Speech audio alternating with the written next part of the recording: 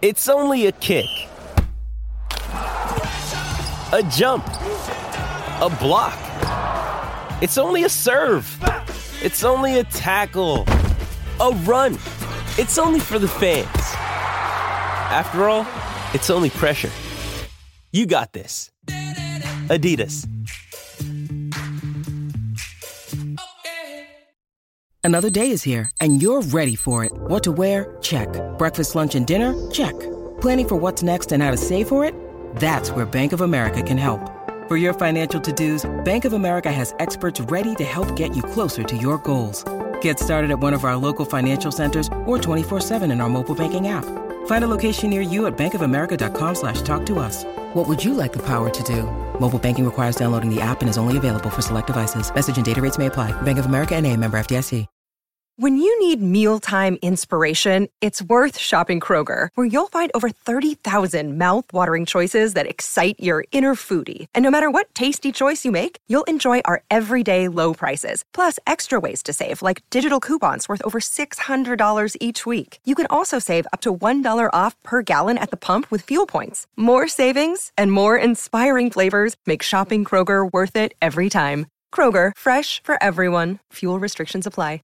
Jewelry isn't a gift you give just once. It's a way to remind your loved one of a beautiful moment every time they see it. Blue Nile can help you find the gift that says how you feel and says it beautifully, with expert guidance and a wide assortment of jewelry of the highest quality at the best price. Go to BlueNile.com and experience the convenience of shopping Blue Nile, the original online jeweler since 1999. That's BlueNile.com to find the perfect jewelry gift for any occasion. BlueNile.com.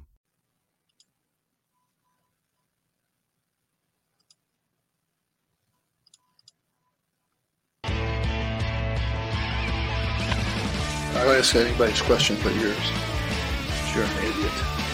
And really a disloyal person. Hello and welcome to this week's edition of This Confers Looping. I'll ask anybody's question but yours. Hey, we're back. Guess what's going on? We're doing another episode of Disloyal Idiots, a Fans for Sportsnet production. Apologies for the technical difficulties. For some reason, it defaults to looping the intro music, which I need to work on. I will take my penance and figure this out by next week. No, I won't. Who am I kidding?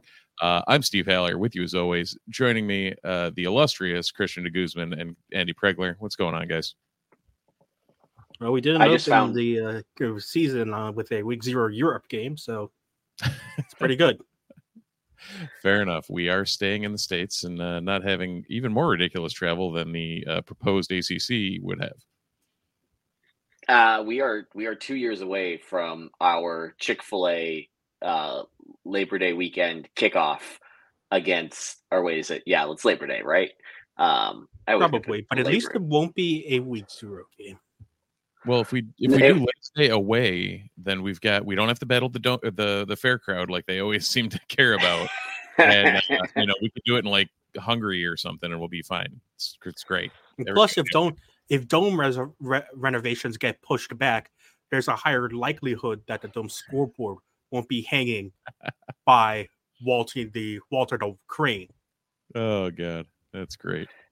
I mean, listen, it's Vandy and Hawaii have played a home and home series now, where I'm pretty sure it has not been at a real stadium for either game. So shout out to the weirdest home and home that could possibly exist. Good old Syracuse friend Clark. How do you say his last name? Last name again is Leah. I don't know. That guy. Yeah, that guy. Yeah, that Vandy job. Whew, it's something.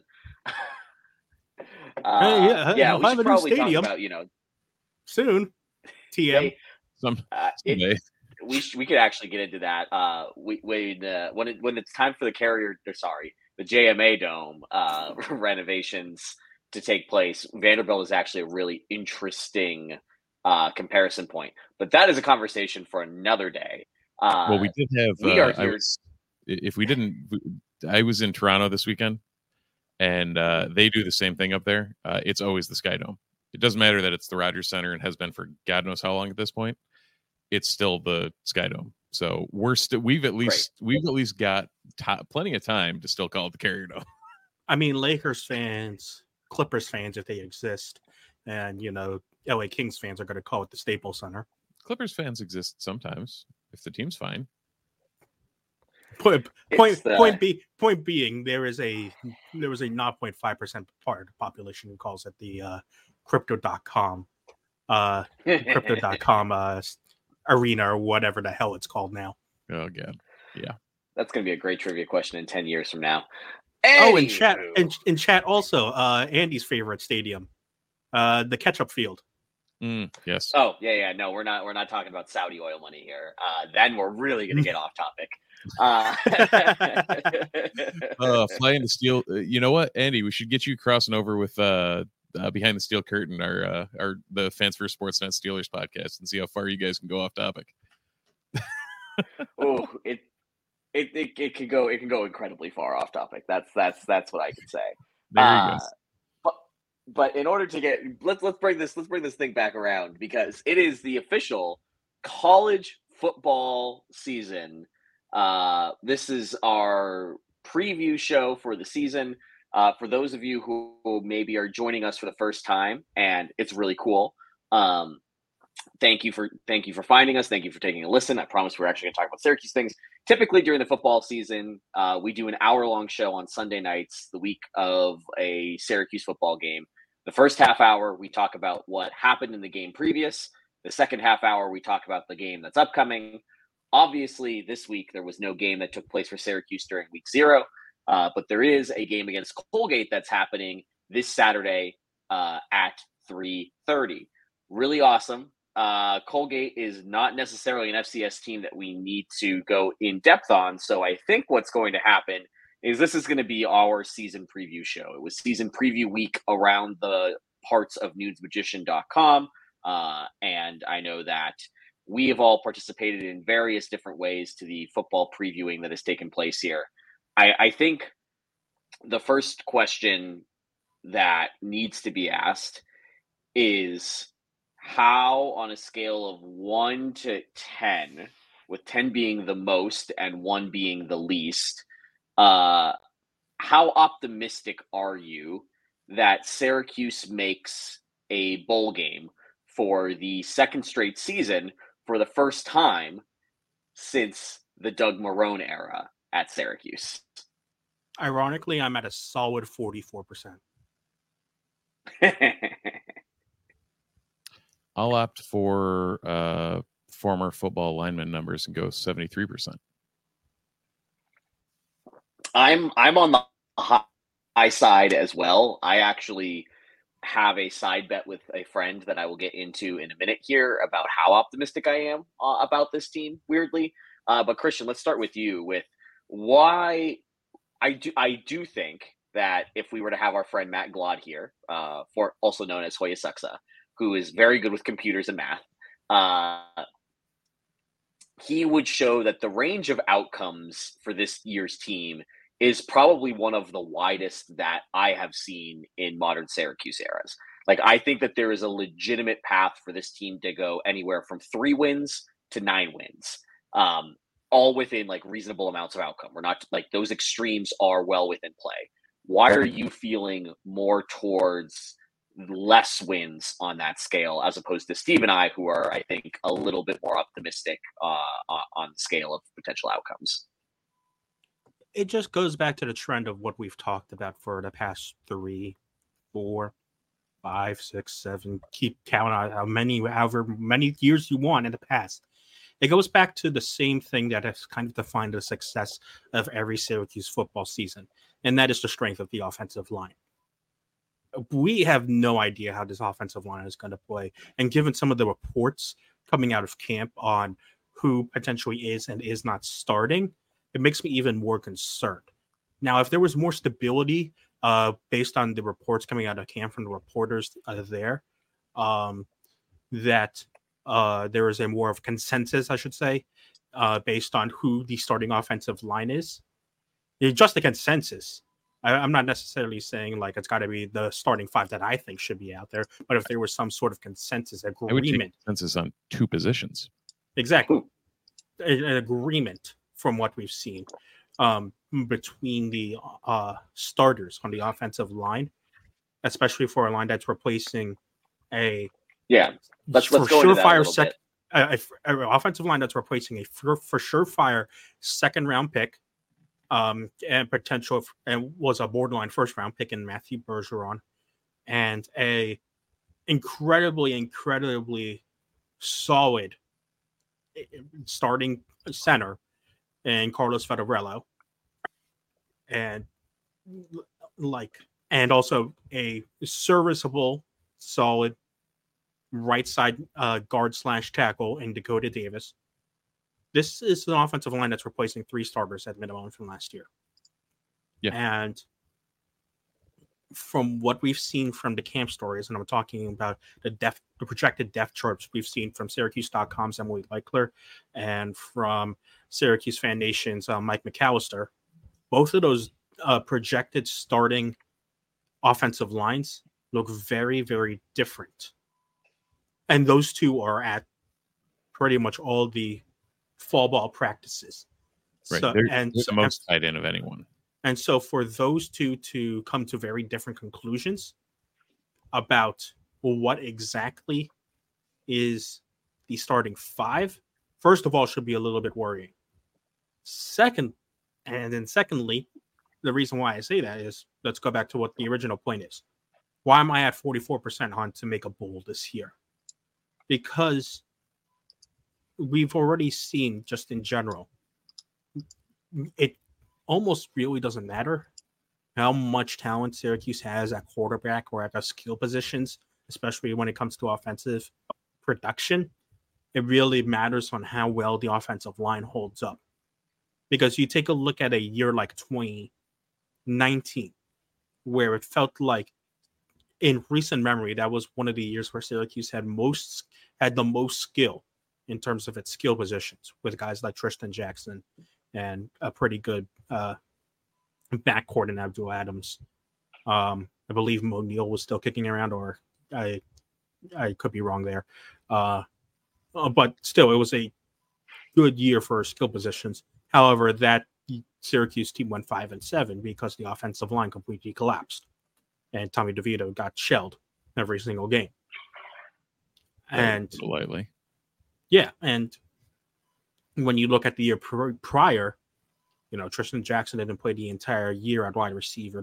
You could make a clear argument in 2018 that the running back and wide receiver talent wasn't nearly as high. And yes, you had Eric Dungy, who was in his senior year. But because that offensive line held strong, that offense performed admirably well. And so it just feels like every single year, no matter when we're talking about Syracuse football, we talk about the offensive line. We talk about the strength of the offensive line. We talk about the consistency of having the same guys out there on the offensive line in a healthy manner. And so, that all being said, it's going to be very, very important for Syracuse and just for fans in general, just to see the same guys out there and to see them in the same positions, and to see none of the injuries that we've seen, that we've unfortunately grown accustomed to with Syracuse. Because if this line starts to falter, then because there's a lot of people who agree with Steve and Andy who are on the positive side of Syracuse making it a bowl. And I would be more too if I didn't have so many questions about the strength of the trenches, especially on the offensive side. I think that that's incredibly valid. I do think the schedule plays into Syracuse's favor in that regard, with a game against a Colgate team that is not an FCS power, and a game against a Western Michigan that I didn't realize until doing some research and listening to some other people who know the MAC a lot better than I did. I didn't realize that Western Michigan is in the middle of a full program teardown. Like, they are rebuilding that program from the studs up. Not to say that, it's, any given Saturday, anything can happen. But we saw a 5-7 Syracuse team take on a really solid Ohio team in the MAC and win handily in the past with a poor offensive line. So I'm with you where I don't necessarily think that my opinion on the offensive line is flipped where, oh my gosh, I think it's great. I do think that they have 2 full games to play around and figure some stuff out before they play their first real test in Purdue. And I think that does, in past years, we were joking about this before we got on the show, is like, when does Syracuse play the International Week 0 game? In past years, Syracuse would attempt to do some version of that where we're playing on the road in week 1, or we're playing a pretty big non-conference game in week 2. This year, the non-conference schedule is about as soft as you can get. And I do think that when you're looking at what Syracuse needs to work through, a lot of it, especially on the offensive line, is we're talking about 8 guys, and there's 5 spots. And we want the best 5 guys out there that make the best unit. And Steve, I know you've talked about this a lot, and I'm going to queuing you up here. We saw last year a bunch of players who are not locked in starters for this year, who we would have thought would have been that in that position. And outside of Cruz, I don't think that anybody really has a firm spot on this offensive line in like left, right, or center outside of him, because we've seen a lot of movement. The depth charts are showing a lot of movement. I think that they probably have a decent idea, and Dino might just be being Dino and showing stupid things in the 10 minutes that media has access to the program. But this isn't a situation where the guys that we're talking through haven't seen the field before. True. Now, at the same time, the only names, well, I guess, yeah, everybody, even if we're playing musical chairs, like the 2 quote unquote projected depth charts from the 2 reporters, between Emily and Mike, that have seen anything, you're looking at all people that do have experience playing a decent level of college football. Enrique Cruz is the only consistency. Chris Bleich starting somewhere is a consistency. The fact that, there's a possibility for Kalen Ellis to be benched seems very disconcerting. The fact that Joe Moore, who I don't know, I only saw very limited reps of him in the spring and or anything that we've gotten video of at tackle, and he looked like a revolving door, but that could have also been, when I saw him. You've got Wollabaugh Jr. who's coming in. Like, there's a lot of guys, like Moore had a great career at Richmond. He should be better than what we saw in those clips in the spring.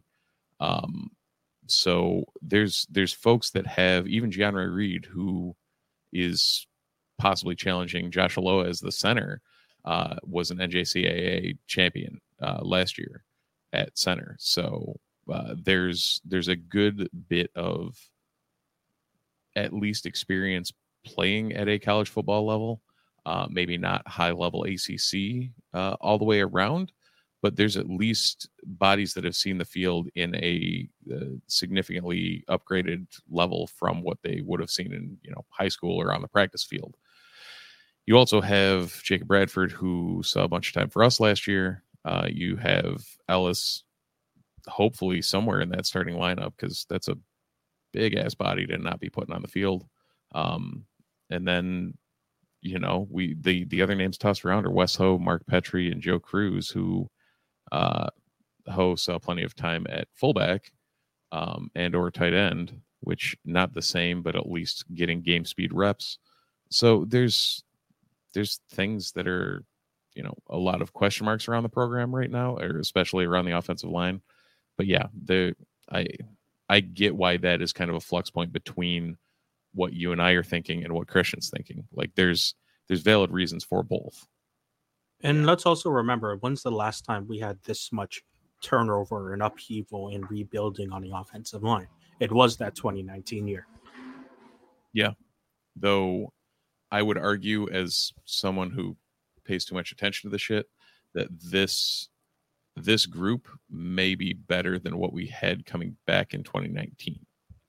we probably, or maybe we lost more in 2019. Yeah, that's true. And the delta is more. It's not so much like this may be about as talented as what we had, but the delta from where we were is significantly more in 2018 to 2019. Yeah, I think that's fair. Steve, why are you a bit more optimistic? Naturally, you're concerned about the line, but maybe not the same level as concern. But what about this team is giving you reasons for optimism? You haven't noticed after the 10 years the last 10 years that I tend to be the optimist. I mean, I just can't say Steve's generally more optimistic than us. That's not good podcast. He's optimistic, but he usually does have backup, which, okay. Receiver depth is better than we've had. The quality at running back may drop off, but it's a very different quality. Like going from Sean Tucker to anyone is going to be a drop. The question is like what we can do with that drop, and I feel like we can utilize LaQuinn Allen quite well, assuming he's back in at 100. Even if he's not, the depth in the running back room is there, the depth in the quarterback room is there, unlike things we've seen in a long time. Also on defense, we have, and again, if you've been listening more than a week, I'll just rail on depth to no avail. But on the defensive end, we have very deep rooms in all three positions. Linebackers, pure bodies may not be deep, but bodies that have had experience are relatively deep.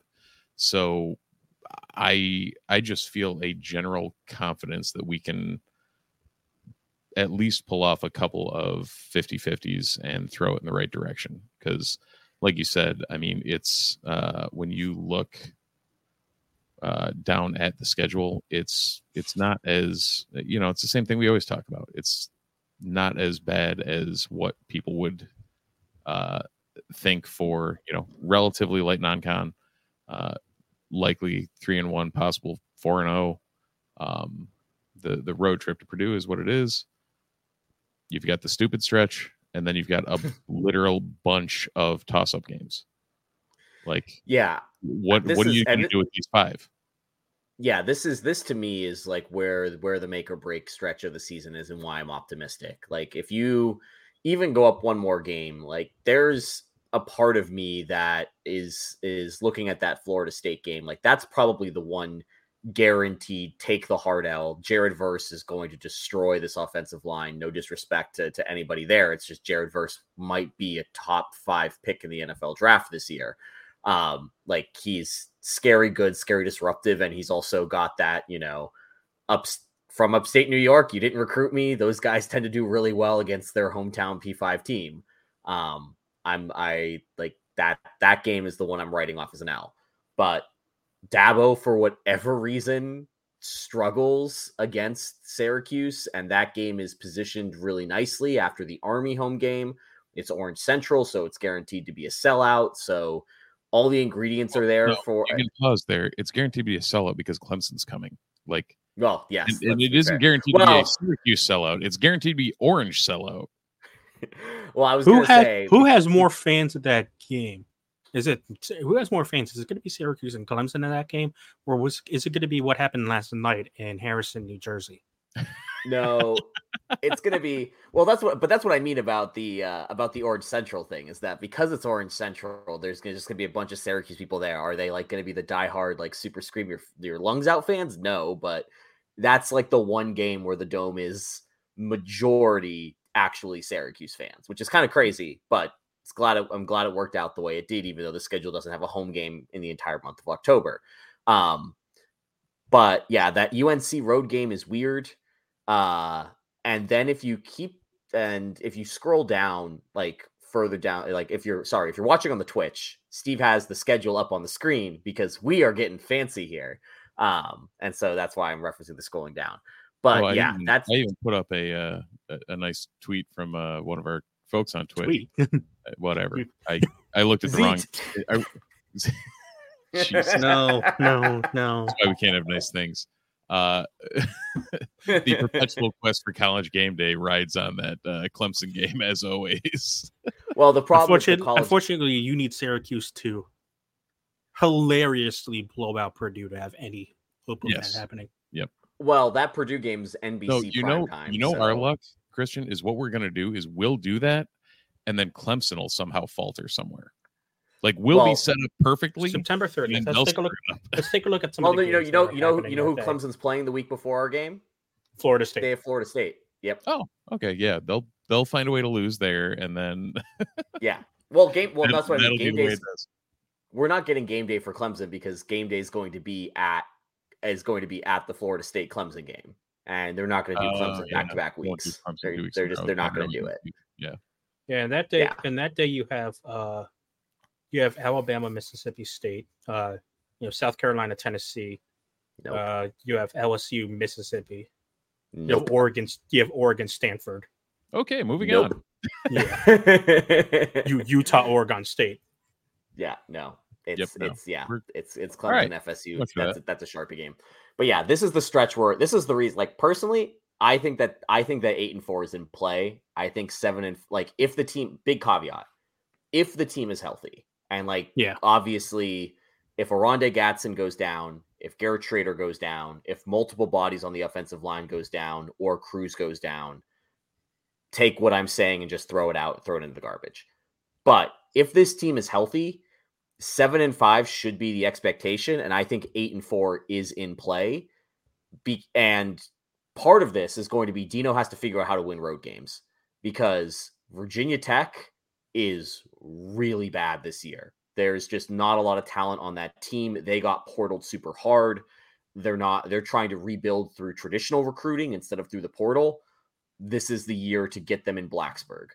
BC might have fired their coach by the time that game rolls around. That Hafley seat is pretty hot, and that game's looking real tough. Pitt games, he may only end up getting Hafley of a season. Hey, that Pitt game is. I'm so disappointed. I'm extremely disappointed. I was just trying to move right on past it. If anyone is watching this, you should go back to the video and just watch Christian's reaction. Oh boy, here we go. Christian still has shame for the rest of us because Steve and I have none. This is bad. I have no qualms with that joke. The Pitt game that's weird. That's a weird game. Weird stuff happens when Syracuse plays at Yankee Stadium. The turf is going to be terrible. At least we know the stadium's going to be free, right, guys? Oh yeah, yeah. They'll have 2 full weeks of uninterrupted activity to get that turf nice for the football game. More than 2 weeks. 2 uninterrupted weeks. Come on. Oh geez, sorry. I was like the baseball season goes until November 1st. Oh wait, that's only if you're in the playoffs with the Yankees. Will not be. That field should be really nice for that game. But it'll be weird and in some way. And then going back to like it may not be at Heinz, but it's Pitt. Like Syracuse Pitt just turns into stupid stuff. It's going to be 16-7. No idea who wins, but it's going to be 16-7. It's either going to be 16-7 or it's going to turn into Zane Mahoney versus Nathan Peterman. Yep. Still the weirdest game ever. I have a funny story about that game. That we'll return to at a later bit. But then the Georgia Tech game, again, they should win that game. They will be favored in that game. It's just that they have to win it on the road. I will also be at that game, so they better win that game. And if they lose it, you know who to blame. And then you have Wake Forest at home. It's like there are 4 ACC wins here. There are probably 5 ACC wins here, which gives you cushion for the Purdue game. It's just about whether or not Dino Babers can get over his winning on the road in the ACC kerfuffle, snafu, whatever you want to call it. That has really dragged this program down against, to borrow the wording of Stephen Godfrey and Bill Connolly, like the cul-de-sac of the ACC. Like Dino just can't win on the road, even against these weird middling to bad teams, with the exception of BC. And they need to change that this year. And that's going to determine whether or not this team goes bowling or whether or not this team, is the surprise ACC team that maybe finishes ranked 25th in the polls. Like that. The other thing is you talk about the road kerfuffle. We have a road game coming off a bye week. The double kerfuffle. Yes. All of your kerfuffles belong to us. Yeah. Which also, yeah. sorry, one more thing on that I completely forgot. So I got the Bill Steele preview book, which I highly recommend, mostly because it's a college football nerd's dream.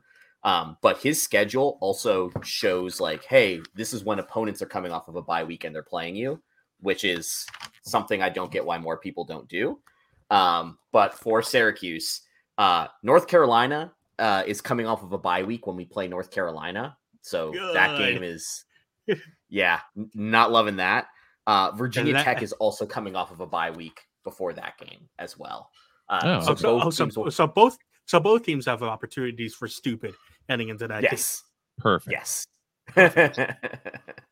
But yeah, just wanted to the North Carolina coming off of a bye when we're coming off of playing Clemson feels difficult. But the Virginia Tech one is that feels like both teams will come in perfectly rested to do something stupid. The other big thing, and like Andy said, it's navigating through the injuries. And what we saw last year is that after that brutal stretch of Clemson, Pitt, Florida State, Notre Dame, not only did Syracuse lose those games, but they came away from those games with a ton of injuries. And not only just injuries, but a lot of wear and tear on those bodies. And so it also does help a little that there is a bye after those games to, as Dino always says, got to get healthy after those games. But Syracuse has to survive those games without the inherent physicality of those three programs getting the better of them. If Syracuse can escape those 3 games relatively healthy, it sets them up for that back half of the season. Yep. Because that back half of the season is, like Andy mentioned, it's where the winnable games are. But me being the eternal pessimist in this podcast and on our sister site, newsmagician.com,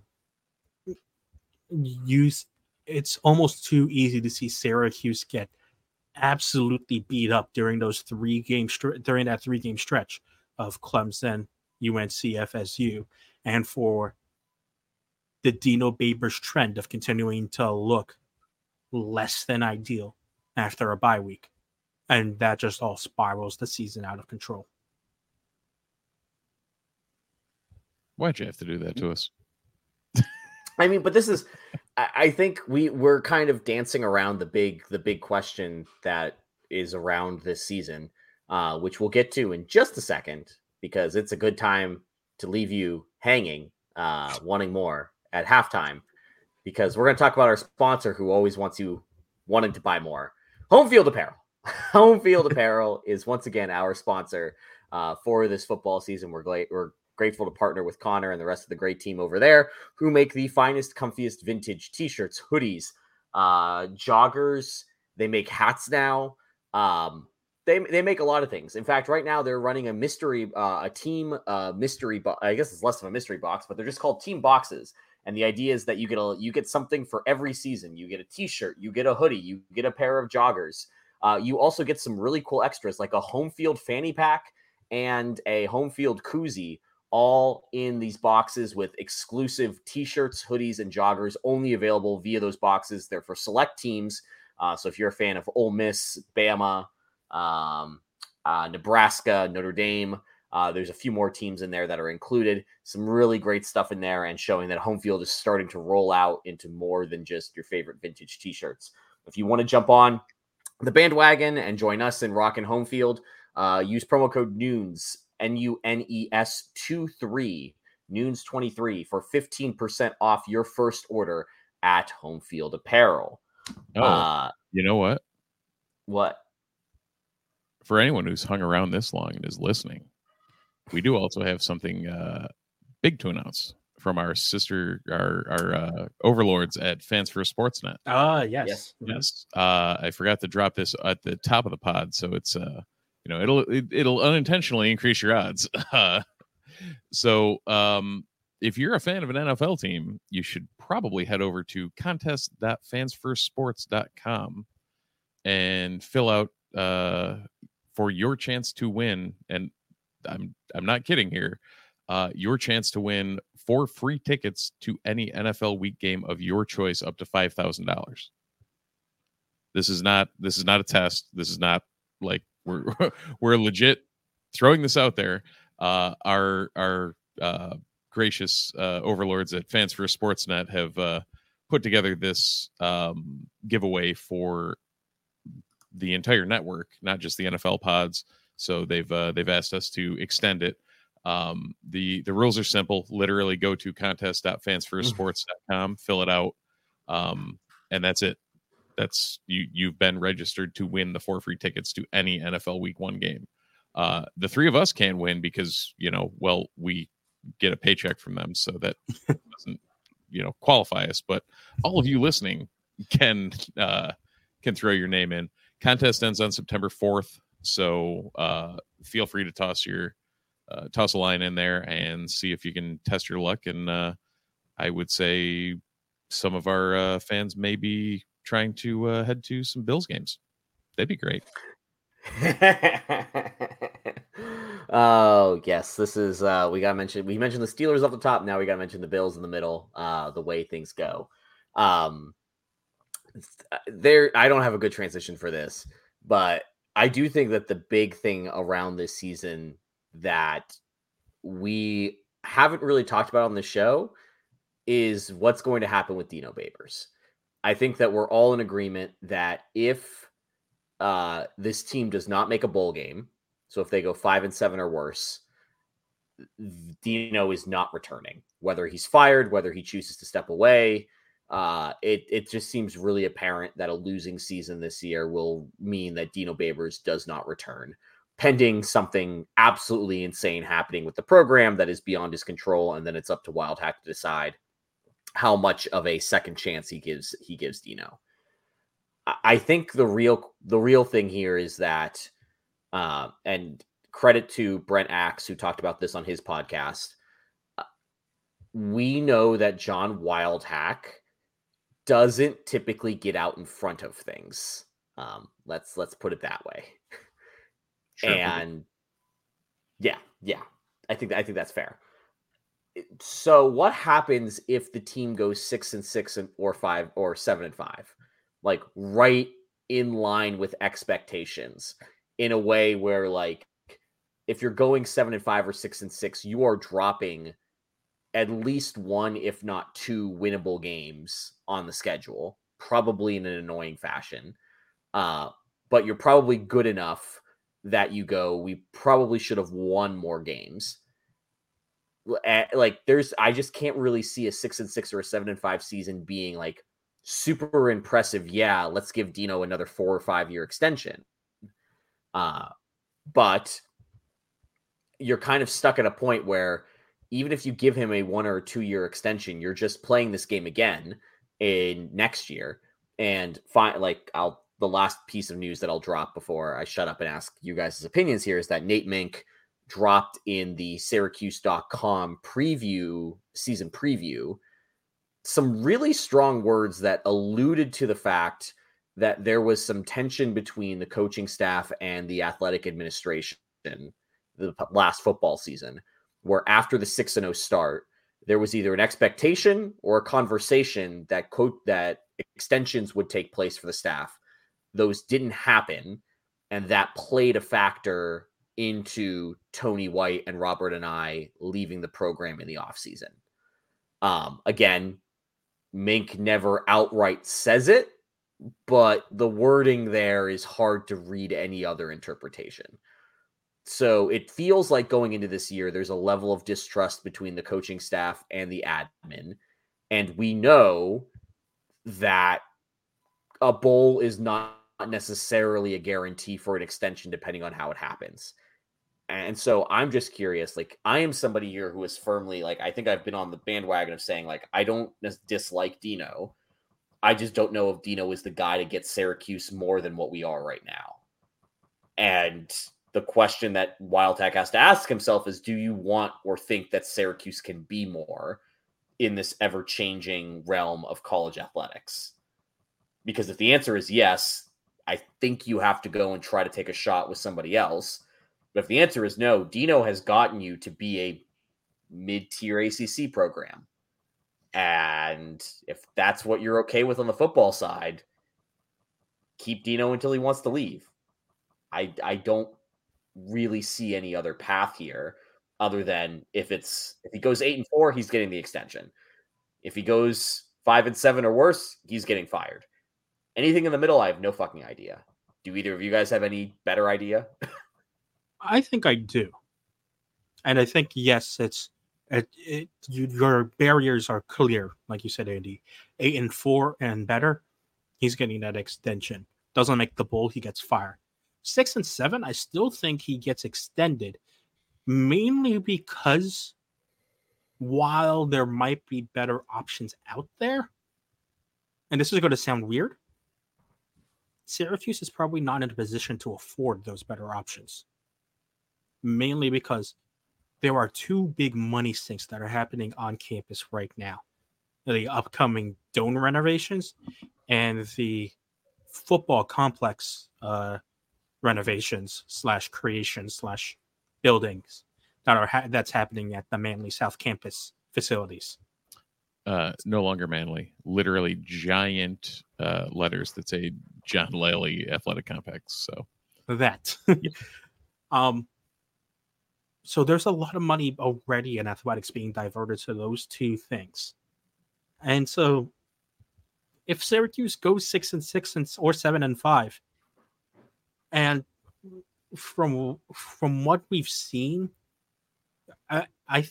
and from what Andy alluded to with Nate Mink's reported words or words that he said in Syracuse.com season preview about the report, supposed maybe, who knows, talk of an extensions that didn't happen. My extrapolation from that is that it seems like the athletic department is still kind of shell-shocked about the rapid freefall that happened from the 2018 10-3 season to the 2019 5-7 season, which in turn made them a little more weary, a little more careful about immediately, impulsively signing people to an extension after a quote-unquote successful season. And couple that with the other big money sinks that are happening right now on campus, it feels like Syracuse would want to play it safe and just keep the status quo, at least until those big facility upgrades come through, and then the money is freed up for other things. And so if Babers just at the minimum makes a bowl, then maybe just out of financial necessity, Syracuse sticks with him. I think you're right. But Steve, this is something that we've talked about a lot. You can't, it's like that scene of Art Howe and Billy Bean in Moneyball, portrayed by Brad Pitt and the late Hoffman. You can't manage on a 1-year contract. And Babers still, by all accounts, has at least one more year left on his deal.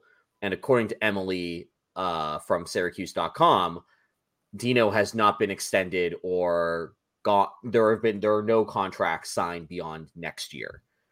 So, yes, Syracuse could keep the status quo, and they don't have to do anything this offseason. But then you've got a head coach. What was that? It's the equivalent of someone leaving on a free, though. Right, exactly. You're not going to be able to recruit at all when you don't have a contract for next year. So in some way, shape, or form, Wildtack has to give Babers, even if he wants to keep the status quo, there's going to be some sort of extension that he has to offer him. And I'm wondering, one of the things that Missouri did that was really interesting was that they gave Eli Drinkwitz an extension. But the extension was taking his buyout money and distributing that over a certain number of years. So we really are turning into soccer, aren't we?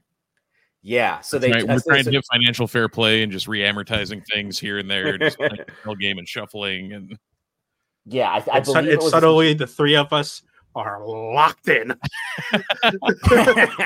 Everybody just woke up. We're like, all right, let's go. For those of you who aren't watching on the stream and are listening on your podcast platform of choice, Andy literally shuffled his chair forward and sat up straighter. It's like, all right, here we go. Come on. Yeah. So for context, the framework of this deal was that Drinkowitz had around a $20 million buyout remaining on his contract. Missouri did not want to pay that to fire him, but because of that, they had to keep him in some way and give him an extension. Otherwise, they had to pay the buyout in order to fire him early with 1 year left, which, shout out to his agent, fantastic buyout.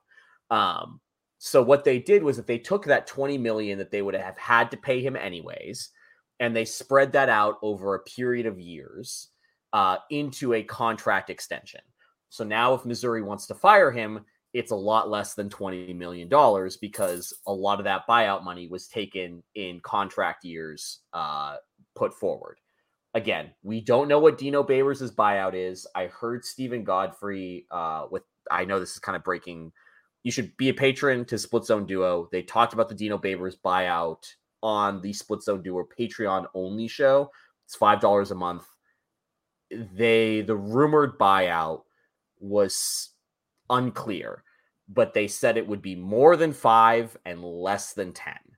So if you want to fire Dino, it's going to cost you, let's just say, $7.5 million at the end of this year. Do you then take that $7.5 million and maybe add it for a 2-year deal, making, 4.1 whatever, or sorry, 3.75 whatever over 2 years as a quote unquote extension and then make the buyout firing easier down the line? Or do you try to renegotiate the whole thing? Yes. What I would say, if you're, and this is all the hypothetical, like we've gone full circle down the rabbit hole of like, this is the hypothetical. If we're finishing 6-6, 7-5, somewhere in that range, in all honesty, if we, from my perspective, I know you guys have both given yours, 7-5, you extend them for 2 years straight up. Like you're securing, like you're showing incremental improvement. The 2019 season, I think we all bought into the hype a little bit from the 10-3 season, but also those of us who have watched the program understand what happened, including the decimation of my beloved offensive line. However, and also the decimation of our quarterback because of said offensive line. But we've seen this coaching staff and this coach adapt and try and move on from where they were. 7-5 would be another testament to continuing that evolution and continuing to move towards something more consistent, something better.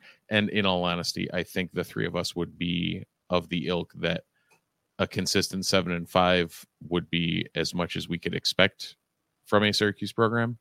Of 7-5 with some spikes and some valleys and whatever would be, that's where we would expect in the current landscape of what the ACC and what college football is to be. I don't know if any one of the two of you has any other aspersions beyond that, or realistically with our administration and where we're at, if that feels like the ceiling for consistency.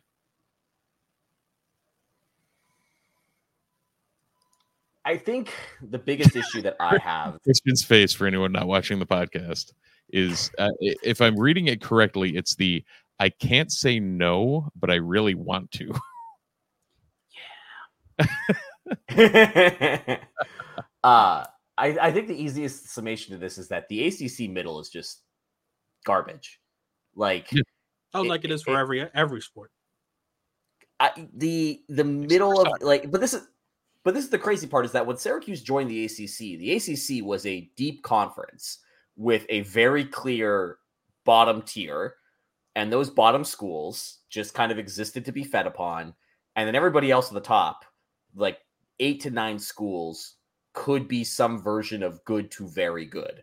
And Syracuse was that in football when they entered the conference, to be expected. But during that time period, we've seen the ACC just take a step back in a lot of ways. Like they've just gotten aggressively mediocre. And I think for my biggest issue is that if this is the way the ACC is going to be moving forward, like, I'm sorry, but I kind of expect Syracuse to be consistently in that upper middle portion. Like, you should have a head coach that at least gets you into the upper middle portion if you're not taking big swings trying to create the next Utah or Boise State type program where you're trying to do something so radically different in order to rise to the top. And like, I think what we've seen from Dino and the coaching staff is that they're not really doing anything all that different from the rest of college football. The tempo thing was interesting when it started, but the tempo fad has almost completely gone away if you look at college football as a whole. And part of that is due to officials actively trying to control tempo more aggressively. Like, this is something that the NCAA has told its referees to do. So yeah, if Dino's not going to be different, he needs to be in that upper middle class pretty consistently. Because then that's team culture, that's recruiting, that's doing all the little things consistently. To borrow Dino's phrase, consistently good, not occasionally great. Right. I still go back to my point, which is, as much as we want Syracuse to make a change, potentially, in order to bring in that person who's going to consistently bring in 7, 8, 9 win seasons. And I think that's what Syracuse fans just want at this point. Is at this point, after what's happened this past decade, to have a coach who can consistently bring in a 7, 8, 9 win season. Basically, be Wake Forest. Yeah. Mm-hmm. I just don't think Syracuse financially has the strength to pull that off right now. And this probably could and should be a different conversation in 2 years once the dust settles, literally, from the finished renovation and construction jobs, and we ensure that our scoreboard isn't hanging by 2 cranes through a hole in the dome roof. So, like the, I hate to be a Debbie Downer on this, but I'm of the belief right now that there's legitimately no way, unless Syracuse doesn't make a bowl. If Syracuse makes a bowl, I don't think there's any financial way that Syracuse can keep Dina. And if Syracuse doesn't make a bowl, like, there's still not a lot of financial wiggle room, but it makes the justification easier. Yeah, I think that this is going to be an undercurrent for the entire season. Like, a reminder that Wildhack gave Dino the extension before the bowl game took place, that we're still talking about today. So if things go well, the expectation is going to be that he makes a decision in season like he did last time. So, and if things go bad, I think that the expectation is going to be pretty similar. So we'll see what happens here. I think it's a really fascinating through line to watch this season. And we'll see how it plays out. So guys, like, we've kind of talked about the season. Gut check right here. What do you think the win total for this team is at the end of the year, realistically? Like, I think 8 is on the table. I think the reality is that 7 is probably right where they end up. Like, I think most people have it right that 7-5 is where this team ends the season. And it'll be interesting to see if they get there because they start hot and then fade, or they start well, get beat up, have to get healthy, and then finish strong. I think both of those options are on the table there. Steve, what are you feeling? Almost exactly what you're talking about. Very much. I think 7-5 is the right number. 8-4 or 6-6 are possible. 5-7 is possible too, but I don't like. I feel like there's enough to this squad that they can get over that 5-win hump. Back-to-back bowl games is a solid spot for the program to be in. Yeah, that's where I'm predicting. And to keep on trend with my projection, literally the 44% is probably Syracuse's projected win percentage against Purdue right now, in my book, even though Purdue is also in a kind of weird flux state in its program. And for me, that Purdue game is the difference between a 5-7 season and a 6-6 season for me. And it's as awful as that sounds. The two games that I have as losses, and that I'm assuming that you two are probably not going to have as losses, are Virginia Tech and Wake Forest. And the main reason is that Virginia Tech game is after that brutal stretch of 3 games and coming off a bye, which we know historically Dino Babers has not had his Syracuse teams gotten up to the typical football playing standard quickly enough in the game after the bye. Plus, that's against Virginia Tech in Blacksburg on a weekday night where that atmosphere is absolutely hostile, even more so on a Saturday afternoon. And then the Wake Forest game, it feels like both of those teams are in a very similar position program-wise. And whenever those two teams match up in a matchup of similar team strength, it just always inherently feels like Wake Forest does the fundamentals a little bit better. And that in turn makes the Deanham Deacons win, essentially. Fair. Yeah. And so that's where I go. And because of what we don't know about Purdue, that's why I go for between 5-7 and 6-6. Nope, that 100% tracks. And I think that there's going to be, I think the weird thing about this season is that you're going to have a lot of fans that are all over this gamut as well, which I think goes back to the point of this is probably the most variable outcome season that Syracuse has had in a very long time, which is actually in a perverse way. Like, this is really exciting. Like, it's not like we're circling 1 or 2 games on the season. There's 5 or 6 games that you can circle and be like, these are all different kinds of inflection points for the team. And that's all you can really hope for if your team's not in the national title race. Like, you just want an interesting season, which I think we are about to embark on. That interesting season starts Saturday against Colgate. Again, not an FCS power, not a Villanova team that we should be all that concerned about. But again, please. Christian is scarred from that Nova game. Again, for Colgate, eternity. Mm-hmm.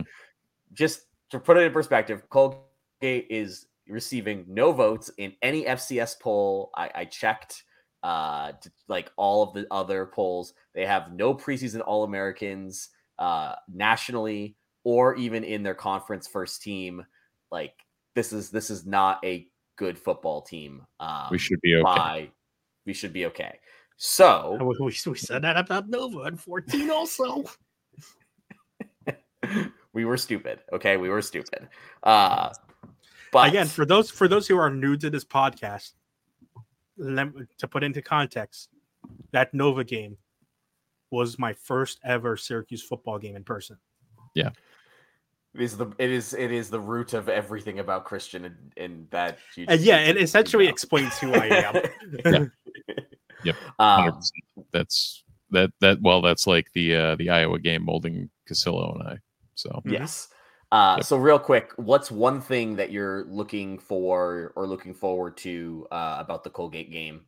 Christian, we'll start with you. Who's starting? I mean, technically, if you check noonsmagician.com, I will have a depth chart piece up tomorrow. It doesn't mean anything. Also, given recent history, that depth chart piece might not go up until Tuesday night. Yeah, that's true. That's true. But that depth chart is going to have more oars than a Minnesota football locker room. Oh God, that's going to have more oars than the crew team. Come on. That's actually depressing. Honestly, like for the Colgate game, it is that who's starting? Like we don't know. Yeah, and like it or not, whoever starts that Colgate game is going to start the Purdue game. It's very rare that Dino is going to make a starter change, like week 1 within the first, over week 1 and 2, heading into week 3. Unless it's a getting healthy thing or like availability thing, or it's like we don't see Allen, then sure. But it's either going to be that, or it's going to be a situation like Miles Farmer gets acquainted on campus, and all of a sudden he's destroying in practice. Yep. But like, we'll know who the starters are most likely for the first 6 weeks of the season. Yeah. After that Colgate game. And I'm with you on that's the one thing to watch, because there's not a whole hell of a lot. The one thing I'm looking forward to watching is Syracuse soccer. Unless Pregler's got some other major thing to watch in Colgate outside of who's starting. I was just going to say, like, I'm intrigued to see if Stephon Thompson plays any snaps. I think he's been so limited in preseason. I think if he is not 105%, it's really foolish to trot him out there. Use the Western Michigan game as his warm up, give him an extra, 6-7 days to get healthy. Because he takes that linebacking core to another level. Like, they can play without him. If they have him, that front seven can be super disruptive. Mm-hmm. So yeah, that'll be good. So I guess back to where we have to end the podcast, because we always do. Saw the first official game of the Syracuse football season on the other football. Syracuse soccer, the number 1 rated Syracuse soccer team. Former national champions as of 2022, because, well, that's how we do. Trotted out a roster or a squad that I was not expecting. Looks like some guys are still getting their legs under them. Still just came out and thoroughly dismantled Providence 2-0. Scored on them early, got ahead, kind of, don't want to say coasted, but because they kept the pressure on the entire game, but it wasn't like they didn't need at any point to put it away. Very solid opening against a team that was receiving votes. They get another match against Binghamton this Monday. It should be an exciting season, and some of these transfers look extremely legit. Nick Kalukian, who was the Michigan transfer, was all Big Ten last year. Looks the part. Susky from Boston College looks the part. All over the place, just energy out the yin yang. And then it's looking to be another MAC team where we just kind of reload. Like I put in my season preview the stereotypical we don't rebuild, we reload, and MAC really seems to do that. So hey, I'll take another season of that if that's what it comes to. And that game's on ACC Network. Well. Yeah, Monday night is actually televised. So yeah, it's on linear. Yep. So if you don't know, every game is at least on ACC Network Extra. But I think 4 of them will be on ACC Network Prime. I believe it's 5 actually. Oh, nice. If I remember correctly. Very nice. So yeah, be a good year. Gonna be a good year. Yeah. So at least one football team will be successful. The other, we will have to wait and see. But that is it for this week's edition of the Disloyal Idiots podcast. Thank you for tuning in and listening on the podcast provider of choice. We and the Fans First Sports Network really appreciate the support. Make sure that you like and subscribe in order to trick the Ottoman Empire into expanding. Trick the AI into expanding the Ottoman Empire. That's the line I normally say. Make sure that you, if you are watching this on Twitch, you also like and subscribe. Again, we do this every Sunday night around 8 p.m. and we live cast it so you can see all the things that we're pointing to on screen. You can see Christian's amazing facial reactions. It's just a good time if you join us on the Twitch stream. Thank you to our friends over at nunesmagician.com who, always are supporting us, and, you can still see some of our stuff over there. If you are watching or listening to us in the article, we do really appreciate the support. Again, guys, first week of the college football season is upon us. Next time we're talking, we are going to be breaking down actual live game film and previewing an actual opponent that you could play in next year's NCAA video game. Big things are happening. Go Orange. Go Orange. Orange.